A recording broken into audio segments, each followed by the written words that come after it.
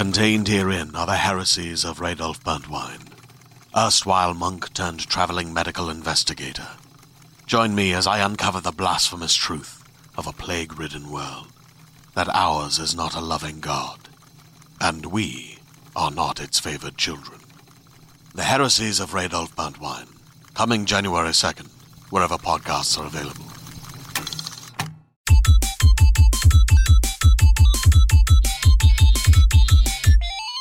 Hello and welcome to the IGN UK podcast. I'm Alex and this week I'm joined by Chris Tilley. Hello, pod people. And Rich Bearpark. You've not been on the podcast for a long time. Hello, no I haven't. It's been before Christmas, maybe 250. I was going to say before Christmas. It's only the second podcast we've done since Christmas. And you weren't on any of those. I haven't been, yes, that's correct. While you are on the podcast, let's briefly address some of the issues that people have had with a few of the podcasts. Okay. So apparently there was skipping 3 or 4 episodes ago.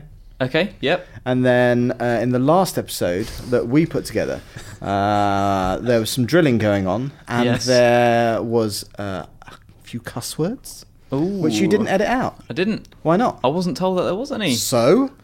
Well, I didn't watch the whole thing through, so that would be why that they're on there. When you write a piece, Chris, do you read it all the way through before you publish it?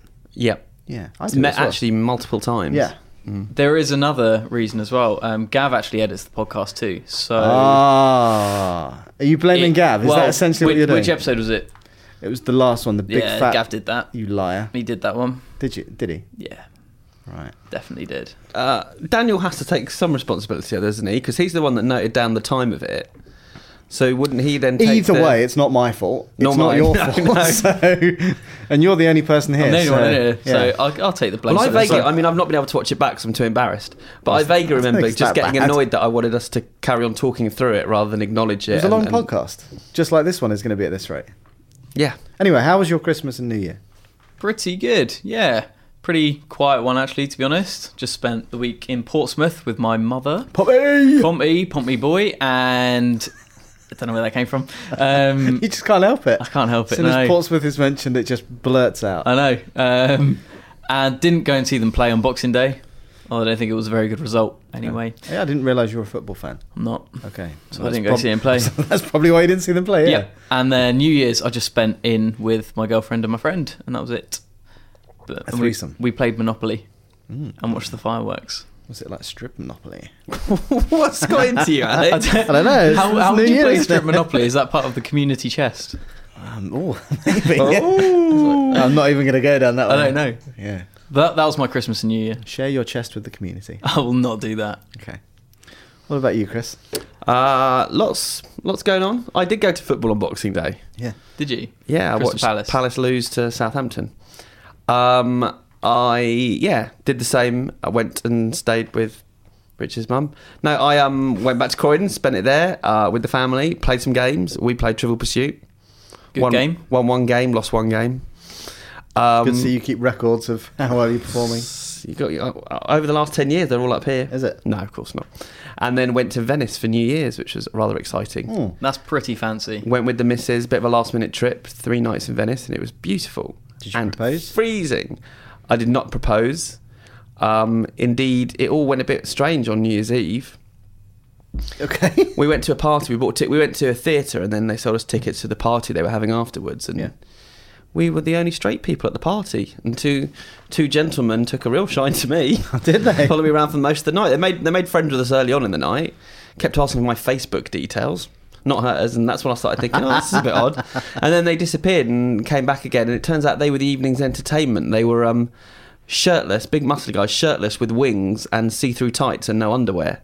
And they were like angels who were going around kind of just groping people pretty much. Wow. So that's how I spent New Year's Eve. Wow, with loads of pumping house music. Wow, it was not what we were expecting. You go to Venice and you choose that. We thought we'd gone. We thought it was a cabaret evening we were going to, but it turns out they realised you were going to be the entertainer. They were the cabaret. These 2 blokes, and apparently there's something like cabaret seating in Italy means just seats around the side. It doesn't mean you're going to see a cabaret. So it's a bit right. Well, you learn something every day. How about you, Alex? What was yours? On Boxing Day, I was going to go and see The Hobbit, but I was so hungover that I couldn't actually do anything. Wow. So did you just drink alone on Christmas Day? Pretty much, yeah. started. That was my first present to myself. Was a can of Tennent's Extra. What time? About 7:30 in the morning. Wow. That's not true. Of course, it's not true. The fact that you thought it might be true, and I'd wrap a can of Tennent's Extra and give it to myself out of my Little stocking. What were you drinking? Those little brandy chocolates all day? I did get some of those actually. So my father-in-law, he sometimes works in Germany, and he bought me back this magnum of like winter beer, German winter beer. That was about kind of 6%. So I started that. And that lasted 20 minutes. It didn't last long. Just after lunch, actually. Wow. Just you as well, you weren't sharing it? I gave a little bit to one of my... Oh, God, I don't know how family works, but my wife's brother's fiance. I don't know what that makes her to me. Anyway. I shared a bit of it there. So I finished that by just gone lunch, and then I had 4 big bottles of like quite strong IPA. So when it came around to playing... I can't even remember the game we were playing. Oh, Scrabble, that was it. It was a little bit heated. And I lost. Oh, dear. Yeah. Alex doesn't like to lose. I kept on going out the room. I kept on falling asleep and then coming back into it. On Boxing Day evening, I made a bit of a mistake. We were playing charades with my family and my extended family, and there were a lot of kids there. And I went off and came up with all the names to put in a hat. So I wanted to make them ones that everyone would know. Yep. And then and that was all good fun. And then all the kids went off to do other stuff, and so I had to do a new batch. And I thought, I'll make these ones a bit more adult. So I put stuff like 50 Shades of Grey in there. Jim will fix it. Just a bit more controversial, these ones. Yeah. And we were about halfway through, and then the kids came and rejoined, and I hadn't told anyone that I'd done this, and I was a bit pissed, and I'd forgotten. And then it was just a bit weird when the kid pulls out, and the 6-year-old pulls out 50 Shades of Grey. Wow. Yeah. Oh dear. I ruined Inappropriate, Christmas. Chris. I ruined Christmas. All good fun though. And now Anyway. we're into a new year. We are... Well, obviously we did last week's podcast, but we recorded that at the tail end of 2014. Yep. But now we're back. The first live podcast we've done for this year, so it's going to be a good one. Yes. Hopefully. Kickstart the year. And I've got some news. No, you haven't. Why? Because I said we're in a new year because we were going to do resolutions next. Oh, go on then. I haven't got any. Well, you put it on the. I know that, but that's only lineup. because I haven't got any. My New Year's resolution is to not make it. Oh my God, it's to try and speak properly. Come on, Al. To not make a resolution that I then break.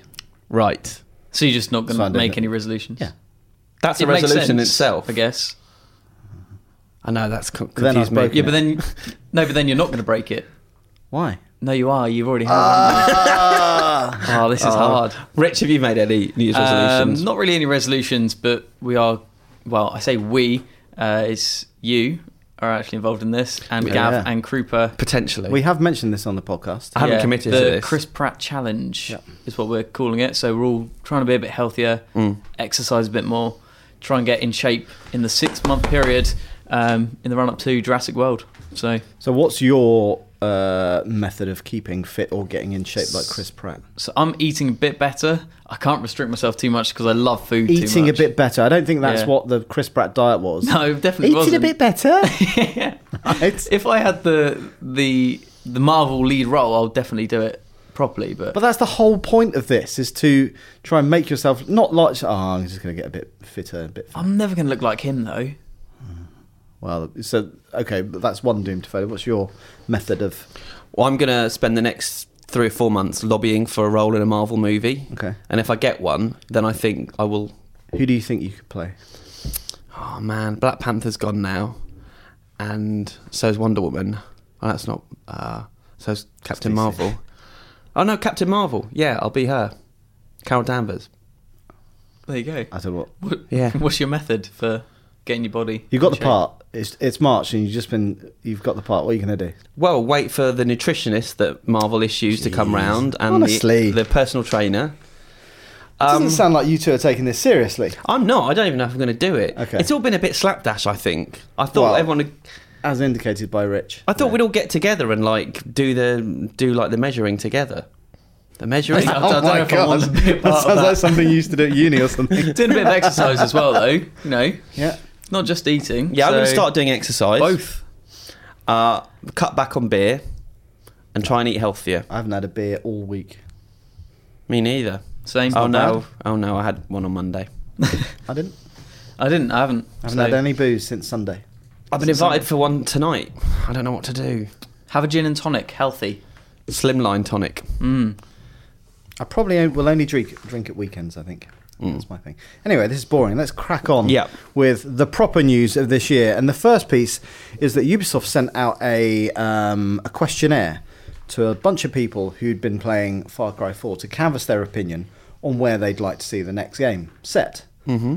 And there's some quite interesting suggestions in there. So the first one is, would you like to see Far Cry in a remote Alaskan setting with surviving in extreme wilderness? Now that's a bit... Have you played Far Cry 4? No, not yet. I've seen a lot of it. So there's a Himalayas level in there, which is very much like that. You're battling the cold, and you've got to keep oxygenated, if that's the word. I don't know. But that feels like a bit safe to me. A futuristic sci-fi setting set on another planet. That just sounds like Destiny. Yep. Not interested in that. Far Cry game set in the Vietnam War during the 1960s. Which kind of works, because if you think about the world of Kyrat, is that it's obviously a war-torn, like a civil war-torn place, but it's very much drug-fueled, which could work for the whole kind of 1960s. Yeah. Well, will it not be quite similar then? Yeah, but one's set in Nepal and the Himalayas. This would be Well, yeah, I guess you'd see similar kind of animals and stuff like that. One set in the cocaine trafficking jungles of Peru. That does sound quite similar. That sounds quite cool. Yeah. This one, where you fight against or join vampires. Yep, obviously. That's very different. Logical. I know. Predictable. It doesn't make any sense.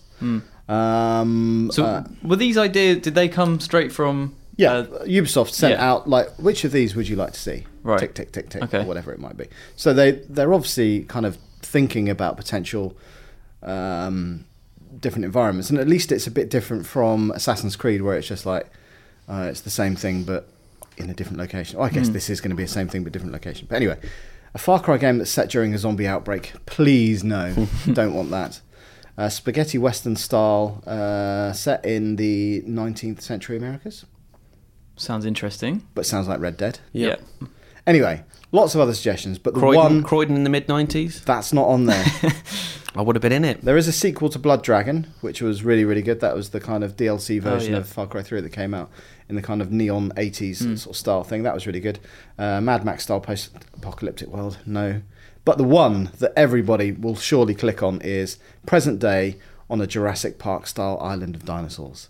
Now that definitely I would play the shit out of. Yeah. And if you didn't vote for that, if you got this and you didn't vote for it, then I hate you. So most people voted for that one? Well, we don't know. Did they say they'll definitely do what gets voted? Or is this just... No, but it's more a kind of, canvassing opinion from people who love Far Cry. And I love Far Cry. But that world, and we said it for Far Cry 3, and the same goes for Far Cry 4, it's so well set up for a Jurassic Park style thing. I would love for it to be the official Jurassic Park. Do you think this is one of those PR exercises then where they've decided to do the dinosaur thing next, and they said, let's get people on board and make people feel like they're involved by doing this, suggesting 10 average things, putting one really cool thing in there. We'll release the results and show to everyone, we listen to you, we're doing what you've asked us to do. Maybe, so around Far Cry 3, it came up, I can't remember how the rumour came up, but it was like, they are planning to do something with dinosaurs. And it turned out that it was Blood Dragon. Right. So rather than dinosaurs, they were just kind of big lizards with things on their heads that fired lasers or whatever it was, I can't remember. But, so I don't know if it's just a continuation of that rumour. I don't know. I'd love to see it. I think it's too much of a risk there. Unless it was the official Jurassic Park game. Is it too close to Jurassic Park or Jurassic World to actually have the right to be there? Oh, they wouldn't be able to turn that game around in... I wouldn't have thought so, no. Yeah. That'd be an amazing way to make a good movie game. Yeah. By them just teaming up with someone who's already making good games and just I think adapting the license. The only problem you would have there is that, actually it depends on what the story is for Jurassic World. But the only thing it might have in common is that it's set on an island that looks a bit like the one in the movie or something like that. It's got the same dinosaurs. The story might have nothing to do with it. But then again, I don't really mind that. No, not at all. As long as it's a good game first. Exactly. A good game, good film, we're all happy. But, I still think it's interesting. It might not be true. They might completely ignore all this and make their own game, whatever they want to do anyway. But, Far Cry 4 was probably one of my favourite games of last year. And I'd love to kind of see them do something a bit kind of bigger and more ambitious. And I think a dinosaur game would be exactly that. Maybe we should do something like this about the podcast. Do you ask for our? Where do you want to see the podcast set? We can do it against a green screen. And I was going to say, we got this wall or that wall. Can't shoot against that wall because we'd be behind the camera. They could say on the Millennium Wheel. We could do it. But we should so do you have to record it Wheel in a single rotation. Yeah. And otherwise, just as it's coming down, it's like, oh my God, we've got to get all the gear off. It'll take about 5 minutes to set up. Yeah. What if someone terrible sweat? idea. No, we'll just do two guys round. Oh, it's expensive. I don't know. I bet What's you it have, on? I Let's bet Kickstarter. you have to get off to go back on again as well. You haven't thought this through. No, I mean, I'm or you just riffing stand here. there. You just stand there and try and hold the doors closed as we try and record another bit. refuse to get off. Right. Next piece of news. I have the next piece of news. So we've got a new Nintendo DS Special Ambassadors Edition. So Put your teeth in. Yeah, I know. I should have. What I was going to do is I was going to read it as it was, and I thought, Do you want me to tell you what it is? Yeah, so Nintendo, people who are loyal to Nintendo, they are being rewarded by being able to purchase an exclusive ambassador's edition version of the new 3DS. Yes, which doesn't come out for another few weeks. You see, so not only are you getting the new console first, but you're getting it's white and it's got kind of gold lettering on it. I don't actually think it looks all that, but it's for select club members. It's not for all of them. And it's Nintendo hasn't revealed what the criteria are for receiving it, and I've seen a lot of people moaning on Facebook and Twitter saying that they've been fans of Nintendo for a long time, they've been part of the VIP club for a long time, and but they haven't got the invite, so it's a bit weird. I guess presumably they don't have enough consoles to dish out to everyone. I know that, but I know one of my friends who is probably one of the most hardcore people into Nintendo ever. He didn't get an invite, right? But yet one of his friends who appears to be more casual did, and it's all a bit like. And I think that's what's frustrating people. They don't actually know how people are being picked. Yeah. Or maybe it's just a case of that they're being picked over the course of a few days, and those people just haven't got their invites yet. But anyway, I think it's quite a nice thing to do. Yeah. It's Europe only at the minute. I'm sure it will come to the US as well. It looks pretty good, and obviously, if you are into Nintendo, then you're going to want that. They will be worth some serious money. A bit like the silver PS4s or PS1 PS4s. Yeah. But so if you got one, then let us know what you think, because we did speak to Nintendo about getting one here, but we haven't. I've got a normal 3DS though. One of the new ones? The new ones, yeah. What do you think of it so far? The battery life is good. Obviously we've kind of covered it in the review that we did out of the Aussie office. But the battery life is good. I do kind of get that feeling that if you've already got a 3DS and there's nothing wrong with it, I don't really understand why you would pay all the extra money for it. So the extra little analog stick? I haven't used it yet. And so the one thing that is better about it is the 3D, is that the camera basically tracks your face now. So if you're on the train and it moves, you would have gone out of focus on the old 3DS. Whereas it readjusts. Okay. Now, the only problem you've got with that is that it's handheld, so you're moving around all the time. The screen readjusts all the time, so it goes out of focus anyway to readjust. So I kind of turn the 3D off as I normally do. Yeah, it's quite a commuter device as well, isn't it? So that's quite difficult. But the battery life is much, much better. Like, I've been playing a game that I'm not allowed to talk about, but I'm sure anybody there's a 3DS game that's coming out soon. And I haven't had the problem where the console shuts down and you lose your save, which happened all the time on my old one. Right. I haven't had that at all. Cool. So awesome. And I'm using the XL version rather than the old 3DS. So the big screen does look good. Yeah. But if you've got one already, I'm not sure. Nice. I don't have one actually. I don't have an XL anyway, so might be worth getting the new one for me. Yep. What if you've got trainers that you have to lace up yourself? Well, soon, this year. Well, and it was predicted how many years ago that this day would come? This is 89? Yeah. So the prophecy made way back when that Nike would release a pair of self-lacing trainers. Back to the Future prophecies. Is going to come true. Is it now? It is. So according to Nike, the guy's got a really crazy name. His name is, where is it? Oh, gosh. Nike? No, the guy who designs all this. I had it here. Tinker Hatfield. That's a great name. Exactly, right? So Tinker Hatfield, who is the company's designer, Nike's company's designer, said that the Nike mags, which are the boots in Back to the Future 2 will come out this year with self-tying laces. So they released them a few years ago just as the boot itself without self-tying laces. Yeah. But this year, How? they'll tie them. I don't know. Yeah, how do they work? What's the tech behind it? Well, Tell us more about the story. Well, all he said was, he tweeted saying this year it's going to happen. Wow. He didn't say, through a combination of using this kind of different material. That's what I want to know. Well, I don't know. He's not going to give away his trade It must be secrets some on kind Twitter, of is he? some kind of memory wire. You know, you can get that memory wire that if you heat it up, it goes back into the shape. Do you know what it's more likely to be, I would have thought, is that the laces are there, you put your foot in there, press a button, and all it does is goes, constrains it. It's not actually going to tie itself, is it? Nah, yeah, it could look like it. I don't know, maybe. That's quite cool. It's not Do you going to reckon- actually tie itself. Do you reckon you'll get some? They'll be really expensive. I'm Adidas. I haven't bought Nike in 25 years. You're one of the biggest Back to the Future fans. I am. I might do that. Oh, it's so geeky, Can though, I just isn't it? say, Yeah. like, could you imagine Tilly wearing... hang on a minute. Oh, they've gone. I think I already can. I know what they look A like. pair of those. You'd look ridiculous. No way. All right, I'm not going to wear them. I want to see that. I can I'll only just wear them in imagine. the Pair of office. shorts. I'd wear them in the office. Honestly.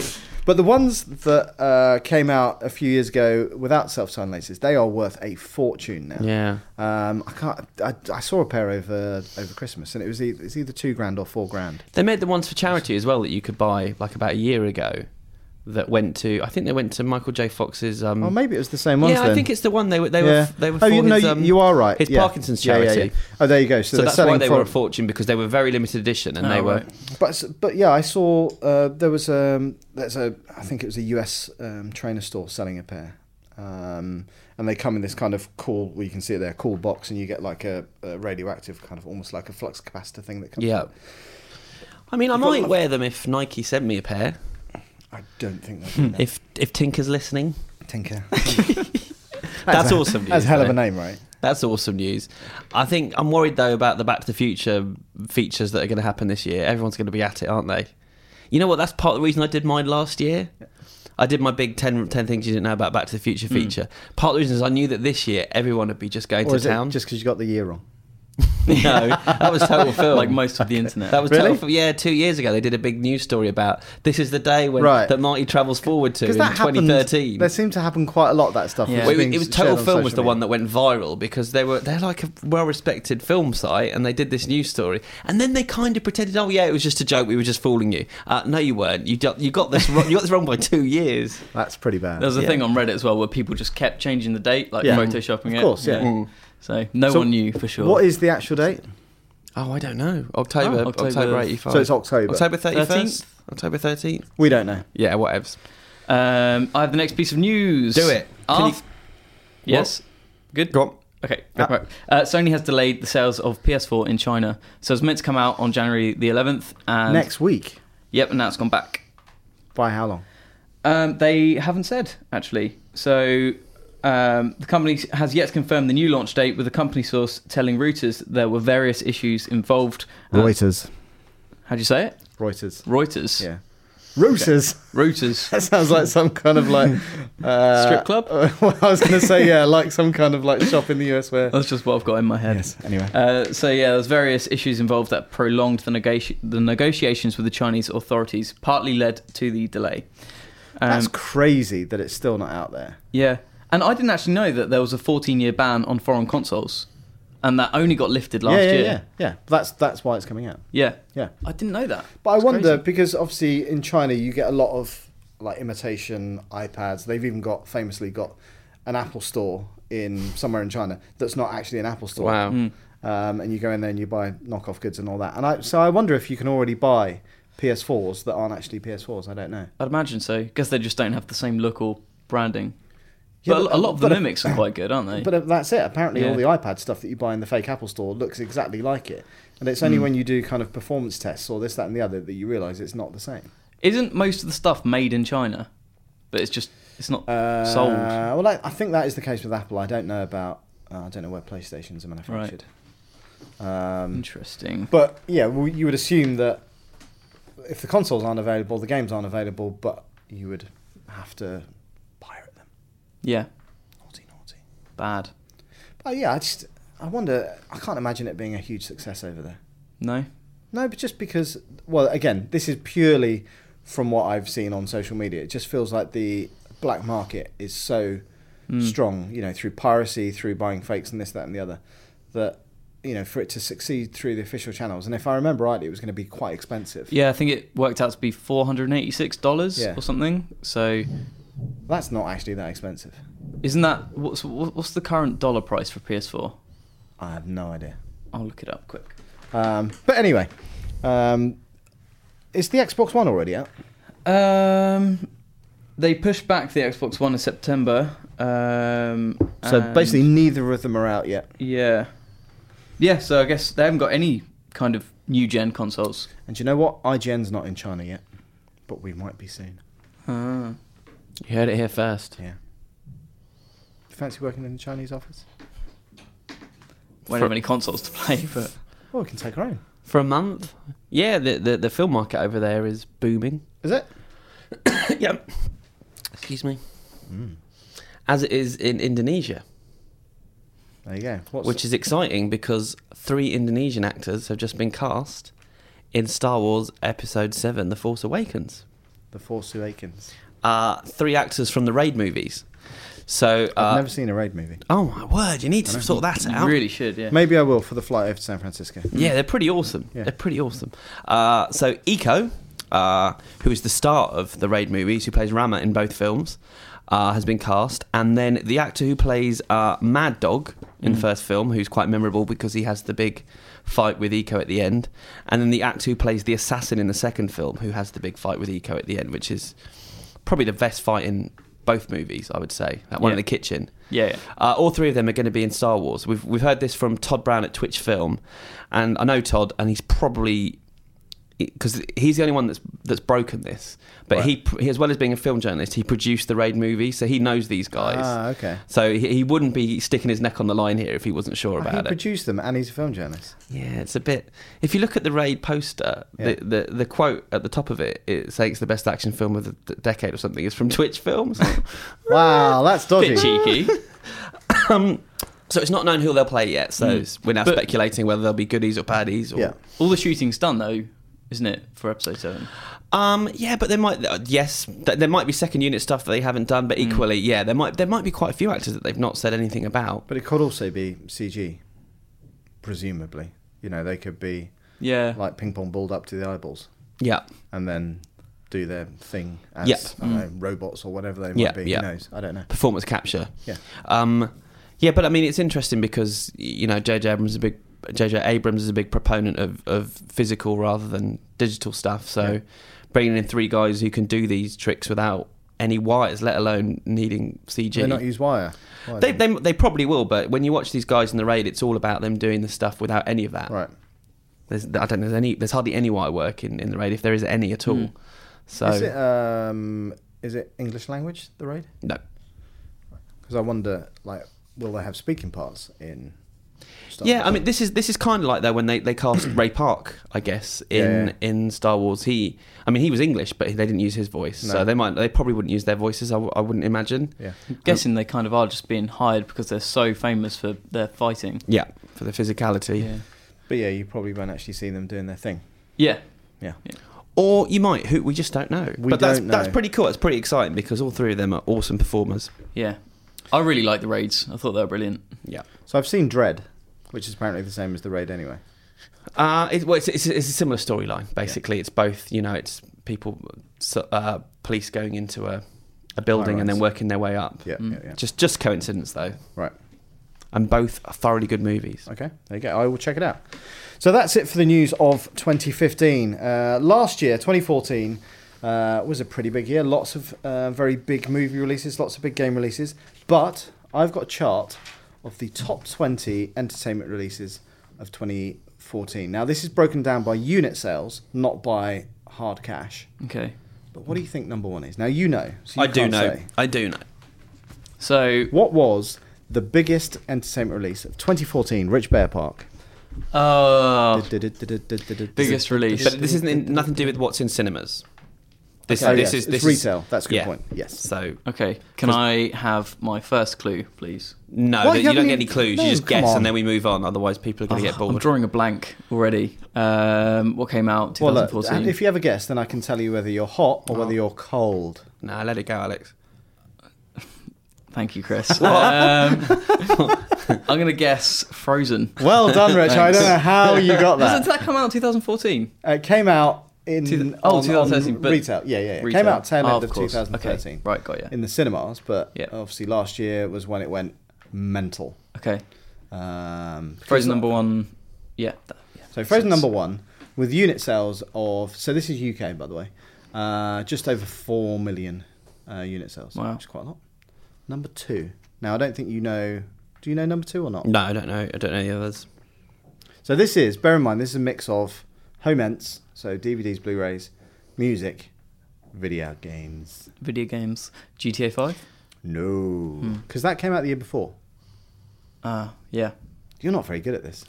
I keep forgetting when things have come out. Last year went so fast. Call of Duty. Is close. That came in at number 3. Assassin's Creed. No. FIFA? Very good. The game that unites everyone. Yeah, on FIFA and COD, there or thereabouts every year. Yeah. I mean, that's just a given. And that's the thing, right? So Frozen did 4 million units. FIFA did 2.6 million. But obviously FIFA is a lot more expensive. You know, you're going to be paying 40, 45 quid for that. So I do wonder, and I don't have these numbers, but I wonder if that actually pulled in more revenue than Frozen. I don't know. Mm-hmm. So interestingly, the difference between FIFA and Call of Duty was, how many is that? 800,000 units, which is a lot. Oh, right. Yeah. That's a heck of a lot, because so that just goes to show Call of Duty, 4 years ago, was the world's biggest entertainment release. Yeah. Beating all other kind of films, music, everything. But now it's slipped down to number 3, and quite a long way behind FIFA. Number 4, you'll never guess number 4. Is it music? Yes. Pharrell Williams. No. I would never have guessed this. It's not going to be the Frozen soundtrack, is it? No. Well, this year's been the year of the last year rather was the year of the solo male singers, English singers. Ed Sheeran? X? You're good at this. Yeah, Ed You're Sheeran. good at this. Yes. Ed Sheeran. I couldn't even tell you a single track off that album. Oh, I like it. I really like it. Yeah. Ed Sheeran and Sam Smith. Oh, he does all those pubs, doesn't he, with all the cheap. Is he called Sam Smith? Sam Smith, yeah. Yeah. Right. Or I call him Sad Smith. He's always sad in everything I see him in. Yeah. What do you call Ed Sheeran? Just Ed Sheeran, mainly. Why don't you call him Red Sheeran? Because he's always ginger. in Oh, every very single good. one. Because he's one of mine. He's one of my own. Is that why you like him? Yeah. Hate his We have music. to support each other. All right. Very difficult times. Was he that popular before he teamed up with Pharrell? Yes. That's the only song that I know. Yeah, because his first album was also massively successful yeah. and like best-selling of the year, I think. I honestly couldn't tell you a single song by Ed Sheeran. Number 5. In 5. I don't know. I think you need. Should we Right. just throw out names of All stuff right, we think I'll are tell in you the what. top 20 movie or game? or tell us? It's a movie. Yeah. Guardians. No. X-Men. X-Men's not on there at all. Captain America. No. In-Betweeners. No. Right, let me give you a clue. Hold Genre. on. What about Lego? Oh, no, that's in top 10, but we're not there yet. Hobbit. Yes. Very good. Smaug. Oh, Nice. see, my clue was going to be you're thinking too big. I wouldn't have got that. Oh, come on, that's a great clue. I haven't seen it. Well, it's a Hobbit. They're small. But it's about a big dragon. Speed this up, come It's on. called The Hobbit. All right, number 6, GTA. Okay. 5, which kind of makes sense. So, obviously, we saw the next-gen versions of that come out in November last year. Yep. So I'm sure that was buoyed a lot by that. Now, number 7, Sam Smith Okay. in The Lonely Hour. Already called it. Yeah. Sad, isn't it? George Ezra. What's that? He's Who's he? another musician. He's another singer who's had a good year. Budapest. He's number 20, Wanted on Voyage. I've never heard of any of these people. Now this is really sad. So let's go. Number 8, Lego Movie. Number 9, Hunger Games. Yeah. Now number 10. This is the biggest travesty ever. think of all those stupid people out there in the world, and if you are listening to this podcast and you're one of the people that you paid for this, then I'm just baffled. I reckon this might have come up in our discussion, a video we did in the week about the most successful British films of the year. Yep. Is it a British film? It is. Oh dear, I know what it is. I think it's Mrs. Brown's. It is. It's Mrs. Brown's Boys, the movie. The top 10. Well, it's the most popular sitcom in the UK, and it's How? I think the second most comedy of the year and the successful comedy of the year. So it had the highest ratings on Christmas Day. Yeah, that is. It got higher than the Queen's Speech. Oh, that doesn't surprise me. Who watches the Queen's Speech? I don't know anyone anymore? watches the Queen's Speech. I don't actually watch that. Yeah, but the fact that was your reference point. I think that's quite a good thing to kind of compare it to, though, because I'd rather watch the Queen's Speech than Miss Brown's Boys. Well, the Queen's Speech is normally funnier. So yeah. Oh, honestly, I watched a bit of it and it was so painful. What, the movie? No, the whatever it was on Christmas Day. And then also last night, the last show of Miranda was on. Yep. And that TV show is just not funny. Terrible, isn't it? It's just not funny. You're upsetting a lot of listeners now. I don't care. I've think. got my own opinion.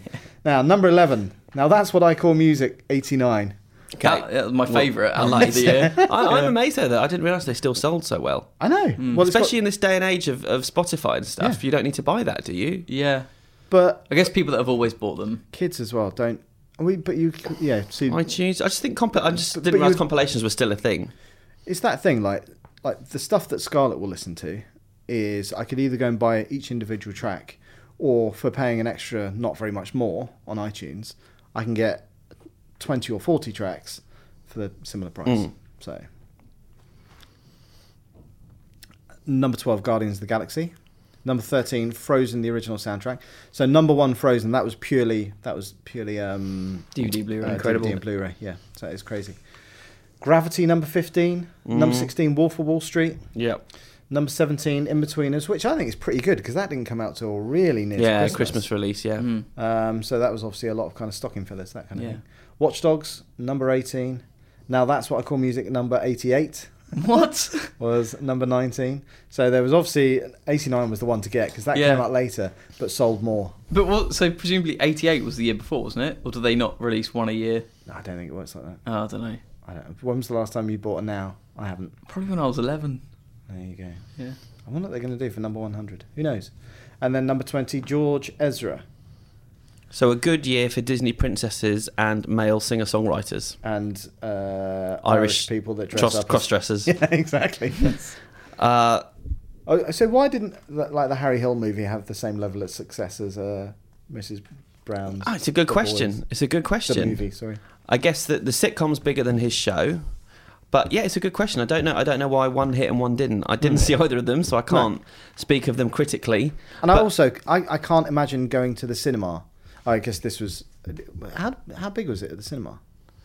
What, Mrs. Brown? Yeah. It was big. It's about 15th most successful film of the year in the UK. Wow. Something like that. It probably cost about 12 million. Virtually nothing to make. Yeah.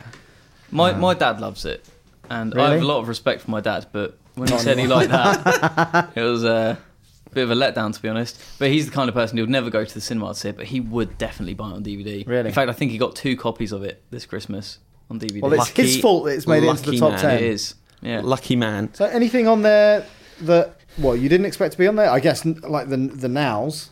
Yeah, but that was just through not knowing the market, I guess. Yeah. Anything that you feel should have been on there? No, yeah, I've read it out, so you can look at the list now. Yeah. Anything that I'm surprised about? Mainly, I can talk about the films. Not really. I mean, it's the biggest films from the year before. So, yeah. I mean, I think that the cool thing as a film fan is that Wolf of Wall Street's on here. Yeah.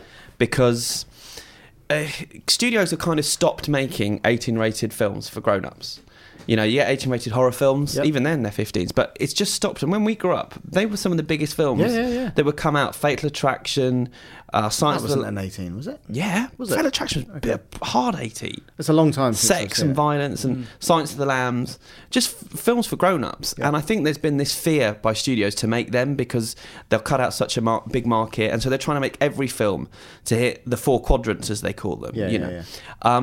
And this year, Wolf of Wall Street and Gone Girl have both been hugely successful. Wolf of Wall Street is the most successful 18-rated movie since Hannibal in the UK. Wow. And that must be a good 12, 13 years ago at least. Yeah. So I think that's a really good sign. I hope this sort of signals...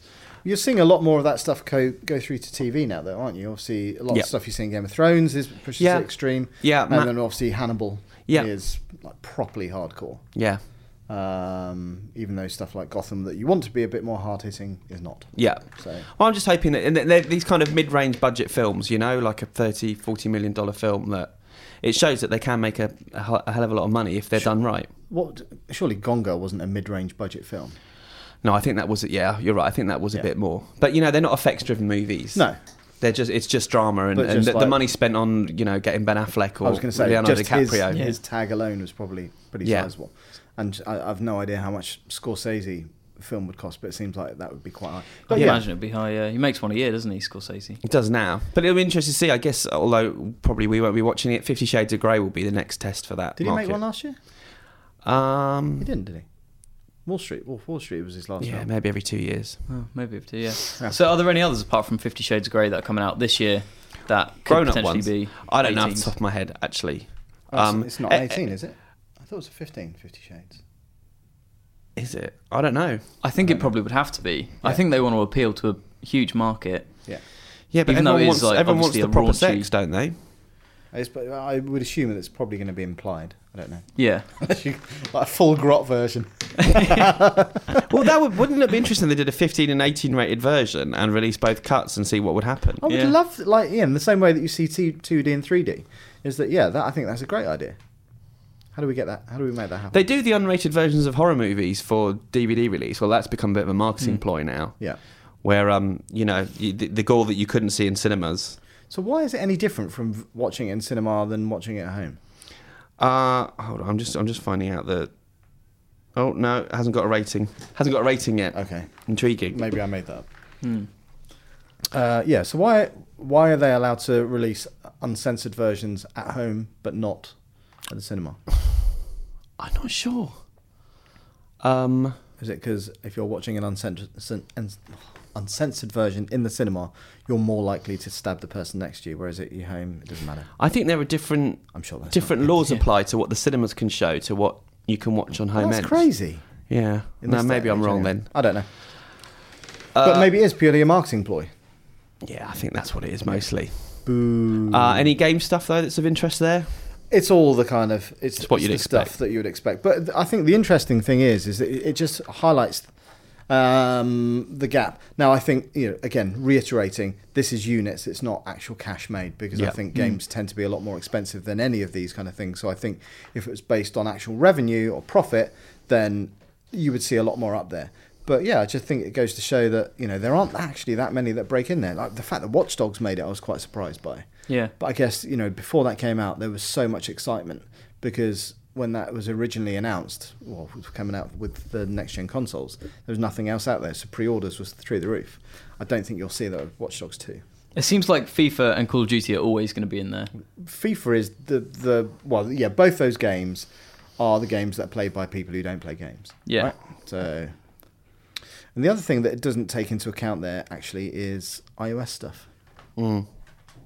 Because I wonder where, I don't know, Flappy Bird would or Candy Crush. Yeah. Now, surely that, although that's... In terms of units, free? It's huge. It's free, isn't it, Candy Crush?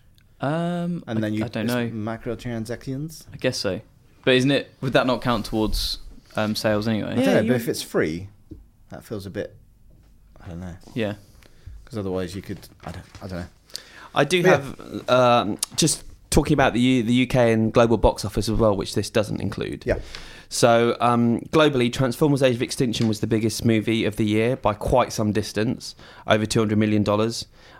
It's the only film that crossed $1 billion this year. Wow. Guardians was second, Maleficent, X-Men, Hobbit. I'm surprised by Maleficent. Yeah, that's been a huge breakout hit. Disney have really made a huge amount of money out of that one.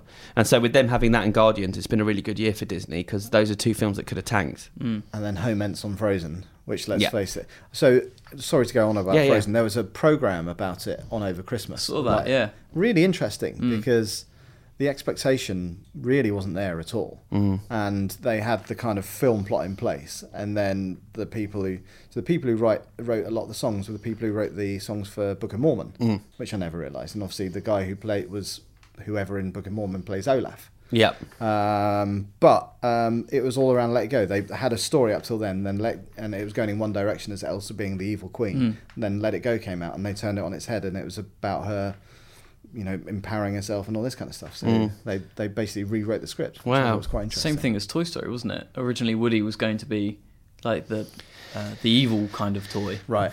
And then they had one of those sessions that they have at Disney, where everyone kind of gives all their feedback, and they turned it on their head again. Yeah, but it was really interesting, and then because the first part was really about the film, and then the second part was then showing the impact it's had on, and I've seen it firsthand how crazy girls go for it. It's insane. I've seen nothing like it. Like Scarlett, we got her a portable karaoke machine for Christmas, and Frozen was one of the CDs, and she literally just walks around the house screaming "Let It Go." And it's like, oh my god! Wow! You say you got that for us as well? We did, yeah. We should get that on camera. We should get that on camera. That'd be a good video. Yeah, but YouTube, there's a million. There's a million. Yes.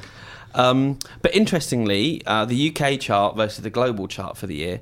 So the biggest film of the year globally, Transformers, not in the top 10 in the UK. Good. The number one film in the UK for the year, Lego Movie, not in the top 10 globally. That's crazy. Yep. Yeah, I don't know why it's not in the top 10 globally, but I'm amazed that Lego's the biggest film of the year here. Yeah. That's huge. Hobbit is just behind it, and to be honest, we're talking a calendar year, and Hobbit will overtake it in terms of total growth. Yeah. But in the calendar year, Warner films, top tier Warner films. Yep, so they've had a good year in the UK. In Between was the third biggest film of the year in the UK. And what I'm really pleased to see is Paddington has made a huge amount of money. Right. It's on 27.9 million. It's currently number 7, but I think it's made another 3 million. So again, that only came out just before Christmas. Yeah. So that's going to make a huge amount of money. It'll do well on home ends, and there'll be sequels. And that's really good, because I had very low expectations of that film. Like, even from when they announced they were doing a Paddington movie, to even going in to see the screening, which I then left 40 minutes later, with a child being unconsolably crying. But from what I saw of it, I really enjoyed it. Yeah, no, it's a really good movie. It's really cute, isn't it? And it's Studio Canal who released it. Who release a lot of very good movies every year, and it's by far the biggest hit they've ever had. Right. And they've done it all. They've financed it themselves, so they were very happy. It's interesting. It's out in the States next week. Still not so out. We'll see if it does have crossover appeal in the way that, because obviously it's the same producer as Potter. Could it weave the Potter magic? Yeah. This very English tale. Is Big Hero 6 out here yet? No, not yet. Still not out. No. Close. It's about a week away, isn't it? Is it a week away? I think so. I think can't it's be half term. Scarlett's only just gone back to school on Monday. That'd be ridiculous. But the UK box office was down 3% on the year before. Right. But I just think it's because it just wasn't a good year for big releases. Was Interstellar in there at all? Not in the UK. Globally, it came in at number 10. Right, okay. But this year will be the biggest year on record. I'm going on record to say that. Yeah? Yeah. Because you've got 4 potentially billion-dollar movies. Yeah. How many do you normally get in a year? A couple. Right. So there's one this year, maybe a couple last year. I'm sure that 4 will make $1 billion next year, and there's a chance that 5 or 6 might. Yeah. But you got Spectre, Jurassic World, Star Wars, and Age of Ultron. Yeah. Huge, yeah. Yeah. It's a big year this year. Very exciting. Am I allowed to say I'm not actually that excited for Age of Ultron? You can say whatever you want. I will be lambasted, I'm sure. The other 3 films I'm more excited about seeing. Yeah. In those 4. I don't know, because I wasn't a big fan of the Jurassic World trailer. Right. I think Age of Ultron I probably want to see more than Jurassic World. Yeah, I enjoyed the first Avengers, and I could see why it's a good film, but it just left me. Same with Guardians, if I'm honest. I watched it and I was like, okay, I probably will never watch them ever again. You're just waiting for Frozen 2. I am. I cannot watch. Do you know what? I thought Finding Dory was out this year, and then I checked and it's next year. No, but I think there's 2 Pixar movies this year, so which is because we didn't have a Pixar movie last year. We've got The Good Dinosaur and Inside Out. Yeah, but I want Finding Dory. I forgot to say this as well on the Frozen tip. Sky Movies tweeted today. It's the biggest premiere they've ever had on Sky Movies. 5 million views in the first week on Sky. I don't know what other figures are like. I just find it crazy. Yeah. Honestly, Frozen is just next level shit, man. Yeah. It's a phenomenon. And they are doing Frozen 2, aren't they?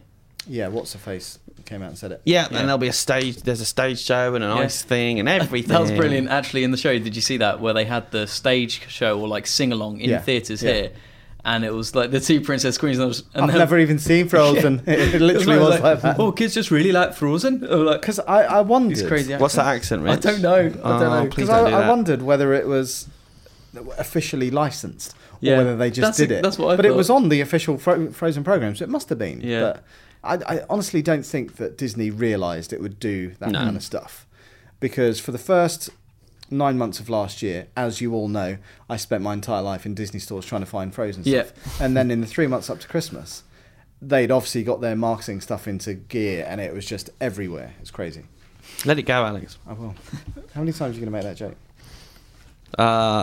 Should we do the reader feedback? Yes. Okay, I got the first piece from James Martin, who says, Duck Hunt and Happy New Year. With excitement building for the new Star Wars film, my ears pricked up the other day when I seen an advert for a weekly magazine with parts to build an authentic one-to-one model of the Millennium Falcon. I bought the magazine at $2.99 and was impressed with the quality parts and what you'll be getting and info contained inside the magazine itself. However, for you to have the complete model, it's 100 issues at a regular price of $8.99. That works out at £893 for the model, with just under 2 years to complete. What are your thoughts, or are these types of subscriptions a total waste of money and time? I hate those things. It's a lot of money, isn't it? It's ridiculous. You could buy a real Millennium Falcon for that much.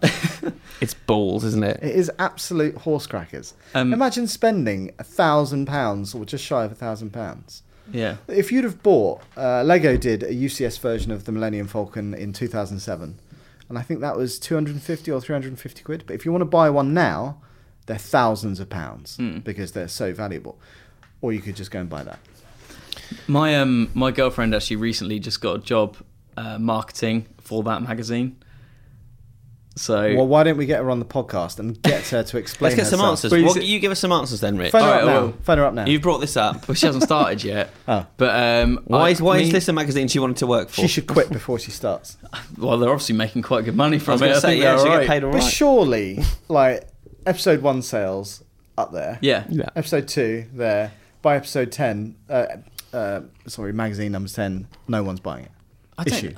Apparently, a lot of people have a lot of these models in their houses, and they absolutely love it. There's so many different magazines that you can get as well. £800 on a model? I think we've all seen this advert, haven't we? Yes. They've spent a lot of money. This has been on the telly all Christmas, which must have cost a fortune. Don't ask me. Ask Rich. Rich is the expert. Well, who was it that said that? Oh, no, he said that he's got it. Do you have to paint it? What was his name? James Martin. Do you have to paint it? Or I don't. Because obviously you have to build it, but if you have to paint it as well. I think the way you could look at it, though, is if it's $8.99 a week, is it? Every 2 weeks? That's quite a lot of money. It is, but... Well, 100 issues. If you don't go to the pub, you can easily spend a tenner on beer, on like 2 beers... Yeah, down the pub. And if you don't do that, then that's kind of beer money, isn't it? Yeah, but why not buy a really good model for about half the price? Also, that's all very well talking about it for 2 years to finish it. That's all very well. It's a weekly magazine, and that's all very well talking about it in terms of beers. But the bulk of the adverts I saw were during kids' programs. You know, this they're trying to get kids on board for this, and kids bugging their parents to spend £9 a week. Yeah. £9 is, but then again, you know, a lot of like normal like video games mags these days, admittedly monthly, but they're like £6, and you get nothing with those apart from paper. I don't know. You know what though?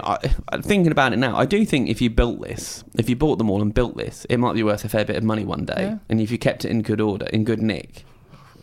Yeah. Did you ever have any of those magazines? Imagine missing one issue. Oh my god. I'm sure I did. Nothing springs to mind really. Not the ones that you spent a long time putting together. Yeah. See, I didn't have ones where you built stuff, but I collected. Oh god, I think it was all about jet fighter. I wanted to be a fighter pilot when I was a kid, so I collected. I think it was called Interceptor, and it was about all these jet fighters, and you'd have big fold outs and all that kind of stuff. Kind of bit like Dorling Kindersley does in books now, but back in. I was more a Zoids person. Oh, Zoids were good. Zoids. My flatmate actually did lose an issue once, or didn't lose an issue, just didn't buy the issue 1 week, and then couldn't get that part, and he was making a robot, and so a whole year. Kind of spent probably not the whole year, but maybe 5 months into it, and then you miss out a direct. week. You must have been out. I don't know. I mean, when I had mine, I collected Where's Wally. I've got like the whole Where's Wally folder collection. Right. Don't be jealous. It's pretty special. But don't know what that is. Where's Wally? You know what Where's Wally is? What's a folder collection? I don't know. Oh, it was kind of like an educational magazine of like right ancient Egypt, that kind of thing. You just must have really liked looking at pictures for a bloke in a red and white jumper. But I used to get that from the newsagents every week or every couple of weeks, whatever. Never ordered it in, so. Well, I think this is a big fat con. There you go. Yep. Next piece of feedback. This is from Mark War. Hi guys, I have a query about the boutique cinema going experience, although I may admit the words boutique cinema do make me cringe a bit, so from this point forward I'll refer to it as Cinegrub experience. What? Cinegrub. Okay. I don't quite know why. I was hoping Chris might be able to shed some info on that. Okay.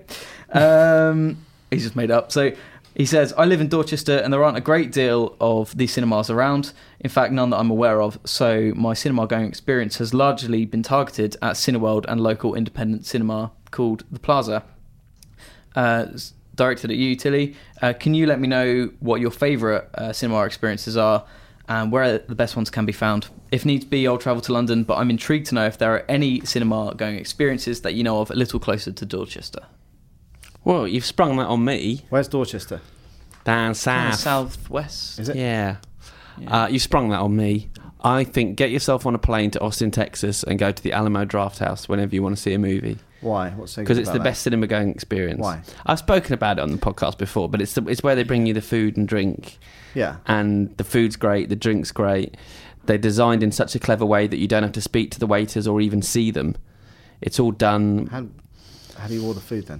There's a menu in front of you and a little bit of paper, and you've got a table in front of you, and you take the menu down, and there's a tiny light under the table, so you can read the menu under the light without anyone else kind of annoying anyone else, and you write down using the light, and then you put your bit of paper there, and the seats are staggered, so there's like a walkway below your seat, and the staff just come by, the wait staff, and they kind of crouch in front of you. They'll look at the bit of paper, and then they'll give you a thumbs up and they'll be gone, and then they'll come back with the food. So I'm going to see so my local cinema, the Rex in Berkhamsted, is, I've never been before, but apparently it's like you get a table there and a bar and all that kind of stuff, and I'm going to see Tinkerbell there.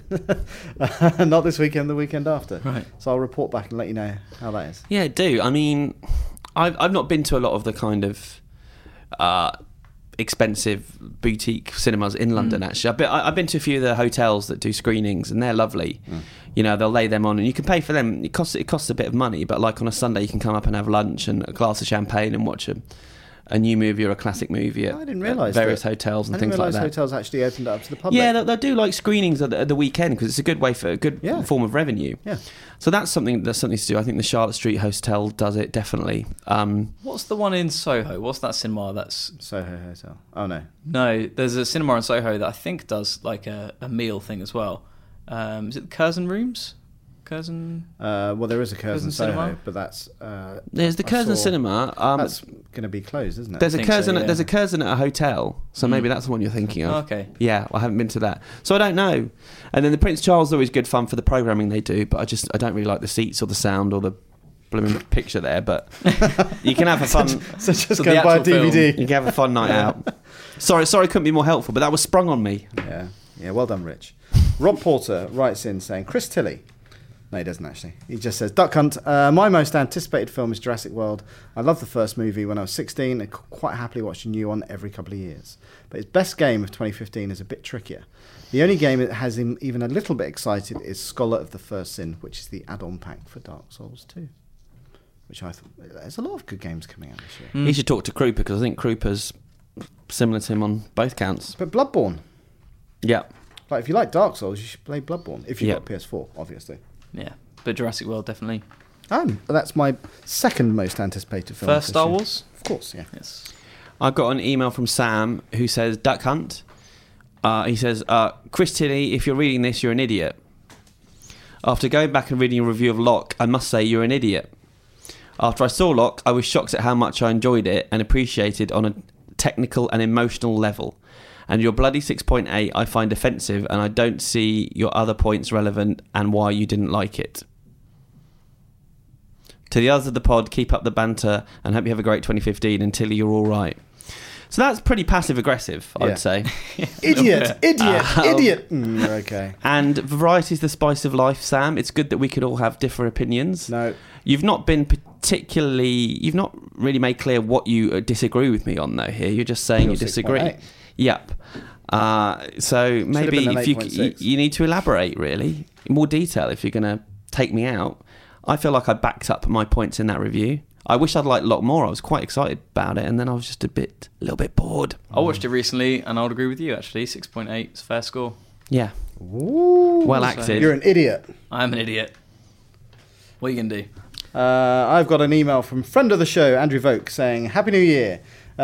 Just thought from the new Ant-Man trailer and Marvel Netflix series, I remember these upcoming TV shows being described as having a gritty 70s feel. Were they ever described as that? Yeah. Yep. Okay. Right. Do you think that some of it will be... I don't like your highlighter pen. It makes it hard to read. Sorry. Do you think that maybe some of it will actually be set in the 1970s? Maybe given the origins of the Kingpin or even some of the crime families like the Magyar, for instance. I thought that then that could connect with Hank Pym and Jane... Oh my God, I can't speak. Jane Van Dyke's early crime fighting days as the original Ant-Man and Wasp during that time period.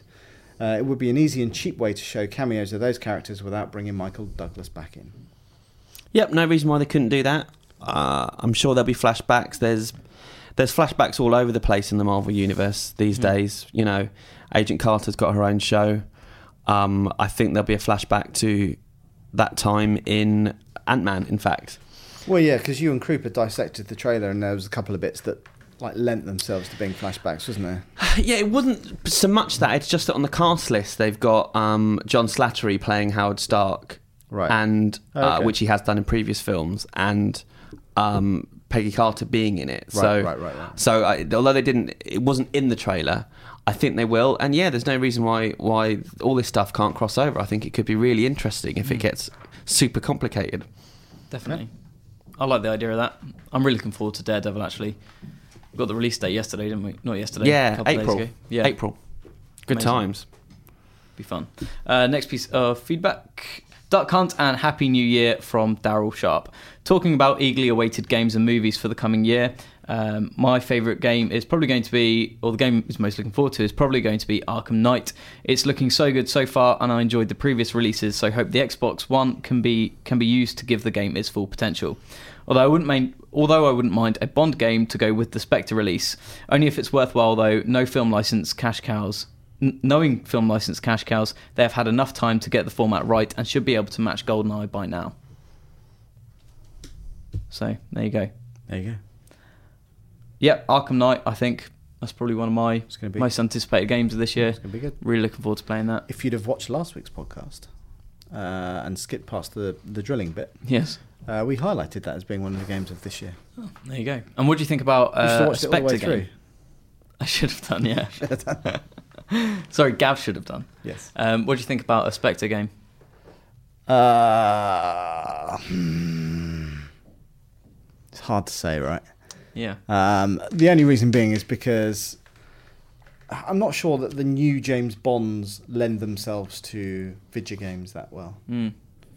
But obviously, in my opinion, the only truly great Bond game is obviously GoldenEye. But I don't know. We'll see. I don't know anything about Spectre. Yeah. Apart from it's got a new car in it and a really moody Christoph Waltz. Well, there's not enough time to make a good game between now and the film coming out. Unless... I bet you somebody will try and... No, but there wasn't a Skyfall game. Was there a Skyfall game? Maybe there was. Maybe it was an iOS game or something like that. We'll see. Don't know. It says nobody likes you at the top of this. Yeah, my next piece of feedback says you will die alone. Oh, mine says you smell like dog sick. So who the hell's done that? I would say it's that idiot Welshman. Okay. I've got an email from Joseph Mitchell who says, "Evening chaps, Duck Hunt. After reading everyone's best of 2014 list and thinking of my own, I felt a lot of indie films were on top this year. The past few years we have seen some really great films come out with overwhelming 80s vibes. I think The Guest was the best film of 2014. Do you think the resurgence of cult genre films worshipping John Carpenter and James Cameron is making a comeback? And will we see a lot of them in 2015? I don't think so. I mean, as anyone that listens to the show knows, I like an indie film, and I really enjoyed The Guest, and I like cult films from the 80s. But I don't think we've got any more happening at the moment than there has been in previous times. There'll always be people for whom that floats their boat. You know, that's this generation making films. The guys in their late 20s, early 30s are people that grew up with that stuff. So I don't know of a huge amount happening this year, but they're always going to be bubbling around, and we'll keep covering them because I love all that stuff. Loves it. Thanks for the email, Joseph. Next piece is from Andrew Monaghan. I hope I pronounced that right. Hello, pod people, Duck Hunt, and happy 2015. My most anticipated game is Metal Gear Solid 5 Phantom Pain. Mine too. For mixed reasons. The level of anticipation is as white hot for this game as it... The level of anticipation is as white hot for this game and what it means for the big boss, the same way Metal Gear Solid 4 meant for the story of my favourite gaming character, Solid Snake. Yep. Does that make any sense to you at all? No. Good. No sense. Does it make sense to you? Yes. Okay, good. Could the Solid series of games be put into retirement after this game? No. If so, would this be Kojima's final involvement with a Metal Gear game? And if so, does the series move forward after a compelling narrative that has nearly been 30 years in the making? It's not going to finish on this game. Kojima has said for the last God knows how long, every time he finishes a Metal Gear game, he goes, that's it. I'm never going to do another one. And then a few months later he goes, all right, then I'll do another one. Right. That's Konami lives and breathes for that game. That is the thing that keeps them ticking over. So there's no way that they're going to stop doing Metal Gear. But could Kojima kind of dip out? I can't see it happening. He's such a... I don't mean this in a negative way, but that is his vision. And obviously he works with a big team of people, but it just feels like if you've ever watched any of the Kojima Station stuff, he's the person driving that. He's not just the kind of, the public face. It does feel like he's the one that's driving it and pushing it. He's not, and no disrespect, he's not Peter Molyneux. He's really like the driving force behind it, and it's been his baby since the very beginning. So I don't know. So even if they wanted to make another one, he probably couldn't see it without him being in it. I think that will probably happen down the line. I don't think that will be the next game. Okay. Email from the legendary Jamie Martin, the admin on our lovely Duck Hunt Facebook group, saying, just a quick one. I'd like to issue a public apology on behalf of myself for anyone who attempted to join the Facebook group on the morning of today, which is Monday the 5th of January. His phone took a mind of its own and rejected a couple of join requests. Anyway, if you did join or tried to join, he says resend and I'll happily accept, or a more than capable admin will in his place. So, good stuff. If you have tried to join the wonderful Duck Hunt group on Facebook and you were rejected, send it again. I don't know if you saw, but the Duck Hunters, I think they could put it to vote what the Duck Hunters' favourite game of the year was, and they just announced the results just before we came in here. And? I know it already. South Park, The Stick of Truth. Really? Yeah. So I'm sure we'll get an email from them. Maybe we can talk about it a bit more. So IGN's Best of 2014 goes live next week on Monday. That's the overall awards. I know what the overall game of the year is, but I can't say. Flappy Bird. Well, I can say it's not Stick of Truth. Can't believe you said that. I can. So anyway, stay tuned. Well, I'm sure we'll talk about it next week. I think that's it for Reader Feedback. Yep. So let's tackle the games out this week. Well, the short of it is there's no games out this week. And yet you've listed 8 of them. If you let me finish, if you're a PS Plus member, then going live on the 7th, which was earlier this week, you get for free Infamous First Light, which is the expansion to Infamous, which is good. You get Prototype 2 on PS3, DuckTales Remastered on PS3, The Swapper on PS4 and Vita, and one for Dan Kilby, Duke Nukem 3D. He was so excited by that. Yeah. He even, bless him, he charged his Vita up especially for it. Oh, bless him. But if you haven't got PS Plus, well, looky. So no games apart from that? Nothing. Well, January is dry. Yeah. Dry Jan. Dry January. They all got battered over the Christmas break, and so they're now taking January off. Fair enough. Yeah. Movie-wise, we're in award season now because the Oscar films that came out in America in December are coming out here.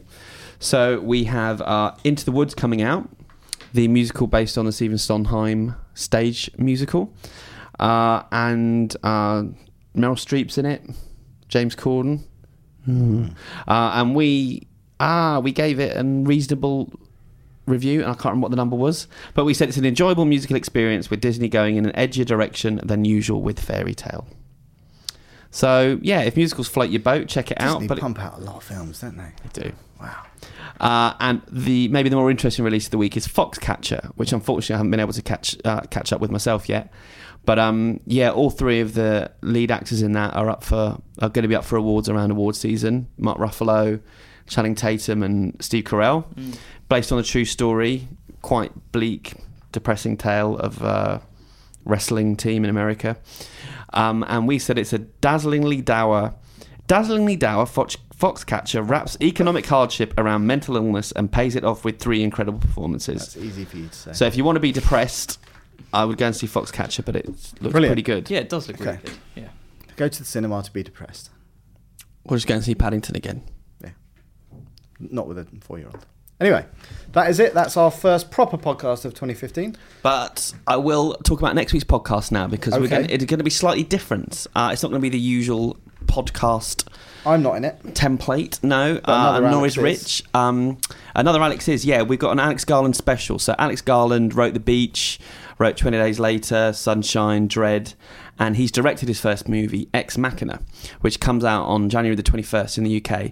So he's coming in for an hour-long chat with us, and we're going to talk about everything from the new movie to the games he's playing. He's a big gamer, isn't he? He's a big gamer. He was involved in the Halo movie project when that was done. He was. Yeah. He was involved in... what was the game he did? Enslaved. Yeah. I know he's a big Last of Us fan, a big Destiny fan, a big Dark Souls, so we're going to talk to him about that. Find out what's going on with Dread 2, whether or not there'll be another 28 Days Later sequel, hopefully. And Ex Machina, which is a really good film. So we won't be doing reader feedback or out this week or news or talking point, but he's a really interesting guy. A whole lot more. Yeah.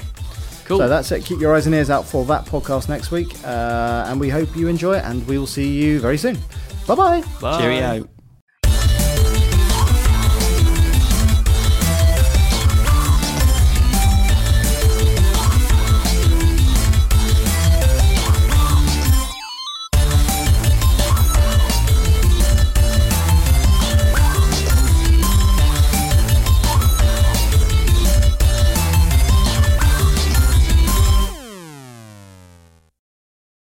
Hey there, this is Justin Bartha. I made a funny new podcast, King of the Egg Cream. It has the greatest cast in the history of podcasts with actors like Louis Black. I'm torn by my feelings for 2 women. Bobby Cannavale. You can eat it, or if someone hits you, you can put it on your cut. Melanie Linsky. I wonder what these marvelous things are that look just like boiled chicken feet. Jason Ritter. I can break things and pick locks and kill people. Michael Stuhlbarg. The whole point is to inspire people that they should make themselves better. Ari Grainer. No, don't whet its appetite. What are you, an idiot? Me, Justin Bartha. That's not just any egg cream, that's a Lemke's special. And all narrated by the hilarious Richard Kind. This is the story of Harry Dalowitz and how he rose from nothing to become New York's King of the Egg Cream. So if you like funny true stories, come listen to King of the Egg Cream, available wherever you get your podcasts.